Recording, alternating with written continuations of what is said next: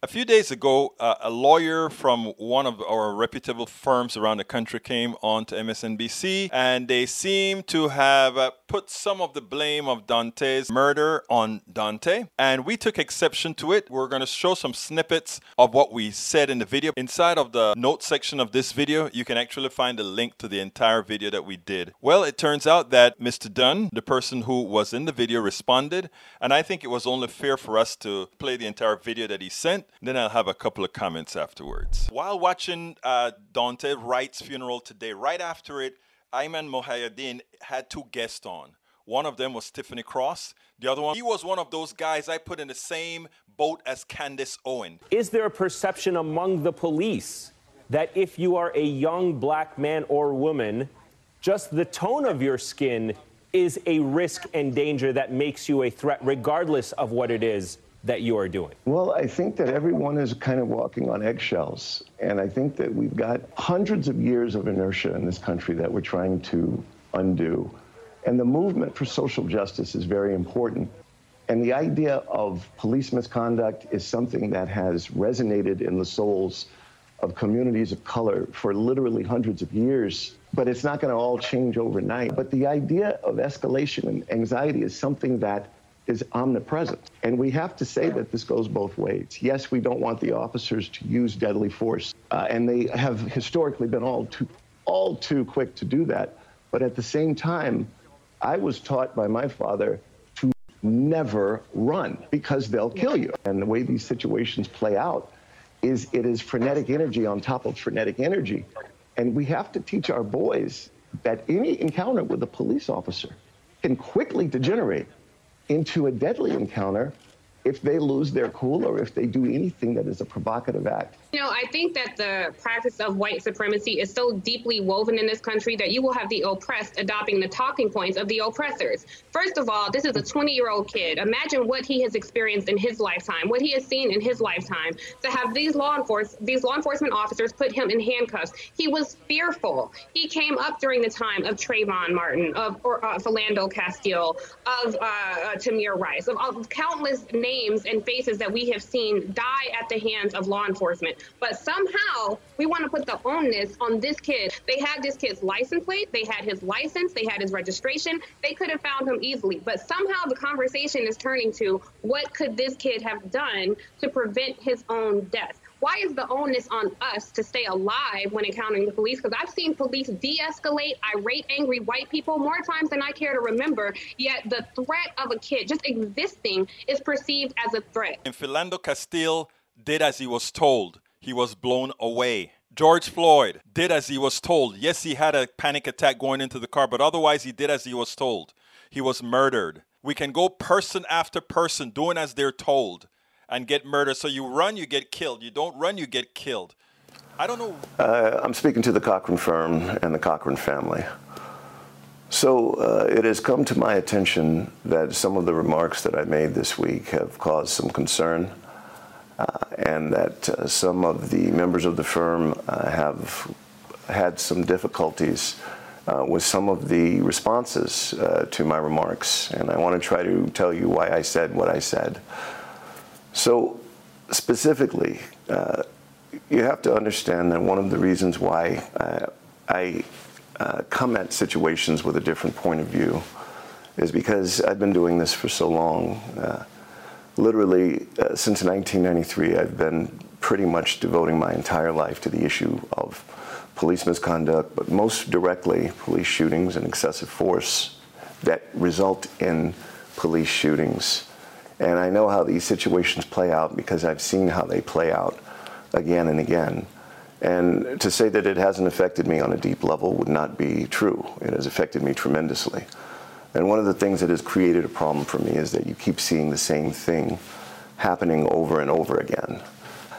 Specifically, I want to tell you that the most important motivation that I have always had is not saying the thing that pleases people, but I want to try to stop the killing.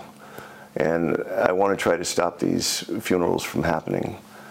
I've had over 100 death cases, folks, and in all of that time, I can tell you that they're preventable and that you see the same things happening over and over again.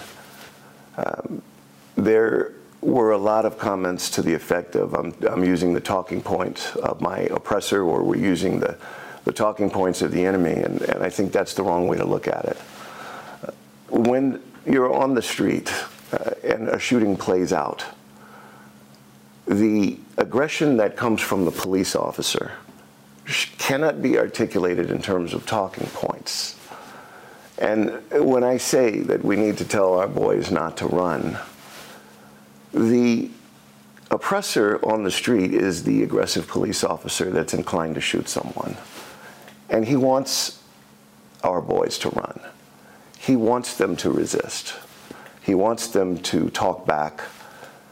And all of the things that I'm trying to do is I'm trying to take that away from him. When we look at how a shooting really plays out, you have to understand that most of it happens because of the anxiety and the aggressive energy of the police officer. But there are things that we can do to at least lessen the exposure to that risk. And one of the things that we can do is not resist and not run. I know that may be an unpopular comment, but if you're coming from the place of not wanting shootings to happen in the first place, you have to understand that we have to do everything that we can to keep that from happening. The other thing that a lot of people were concerned about is that my remarks were made in the context of a funeral. But you have to understand the remarks that predated mine were also made in that same context, and they were very political, and they were very inflammatory. And it's just the kind of rhetoric that is used to create a mindset that law enforcement are dishonorable, racist, and to be disrespected. And a person hearing that might believe or internalize those words to mean that it's okay to disrespect them, it's okay to run, it's okay to disrespect law enforcement, and that's exactly the kind of thing that gets us killed. So that's why I said what I said when I said it. And I don't necessarily expect anyone to agree with me or even approve of what I said or even support me. But I did want you to understand why I said what I said. I understand exactly where Mr. Dunn is coming from. I really do. And not only that, some of the advice that he has given to young women or men of color are the same kind of advice that I give, but in the context of national news, in the context of where the police in general is under scrutiny. It's not the place for us to tell others you have to try to mitigate your own death. We've done that for decades with our kids. Putting that into the ethos gives these officers the implied right to somehow believe that we think we must take some sort of responsibility for them being the type of cops that hurt people, the kinds of cops that murder people, the kinds of cops that just don't do their jobs. I understand what Mr. Dunn is saying, but the fact of the matter is it was not the place, it was not the context in which that statement should be made, because at this point, all the fault must go where it belongs, on the police officers, the trained police officers who use their own prejudice, who use their own racism, who use their own irrational fear of people of color. And I don't really think most of it is irrational fear. I think most of it is simply they don't consider people of color of equal value to the others they may encounter. We spend a lot of time deconstructing the news, trying to parse it into a form that everybody can understand. We try to find those little nitpicks where it flies above the fray, etc. If you really like these videos that we do, I want to ask a big favor. Please go ahead, number one, subscribe to our channel, and number two, please join if you can. Thank you so kindly for watching. Keep watching. Please remember to share. We must populate the entire internet with our progressive message, a message that we know is what most Americans say that they want. So help us, please join.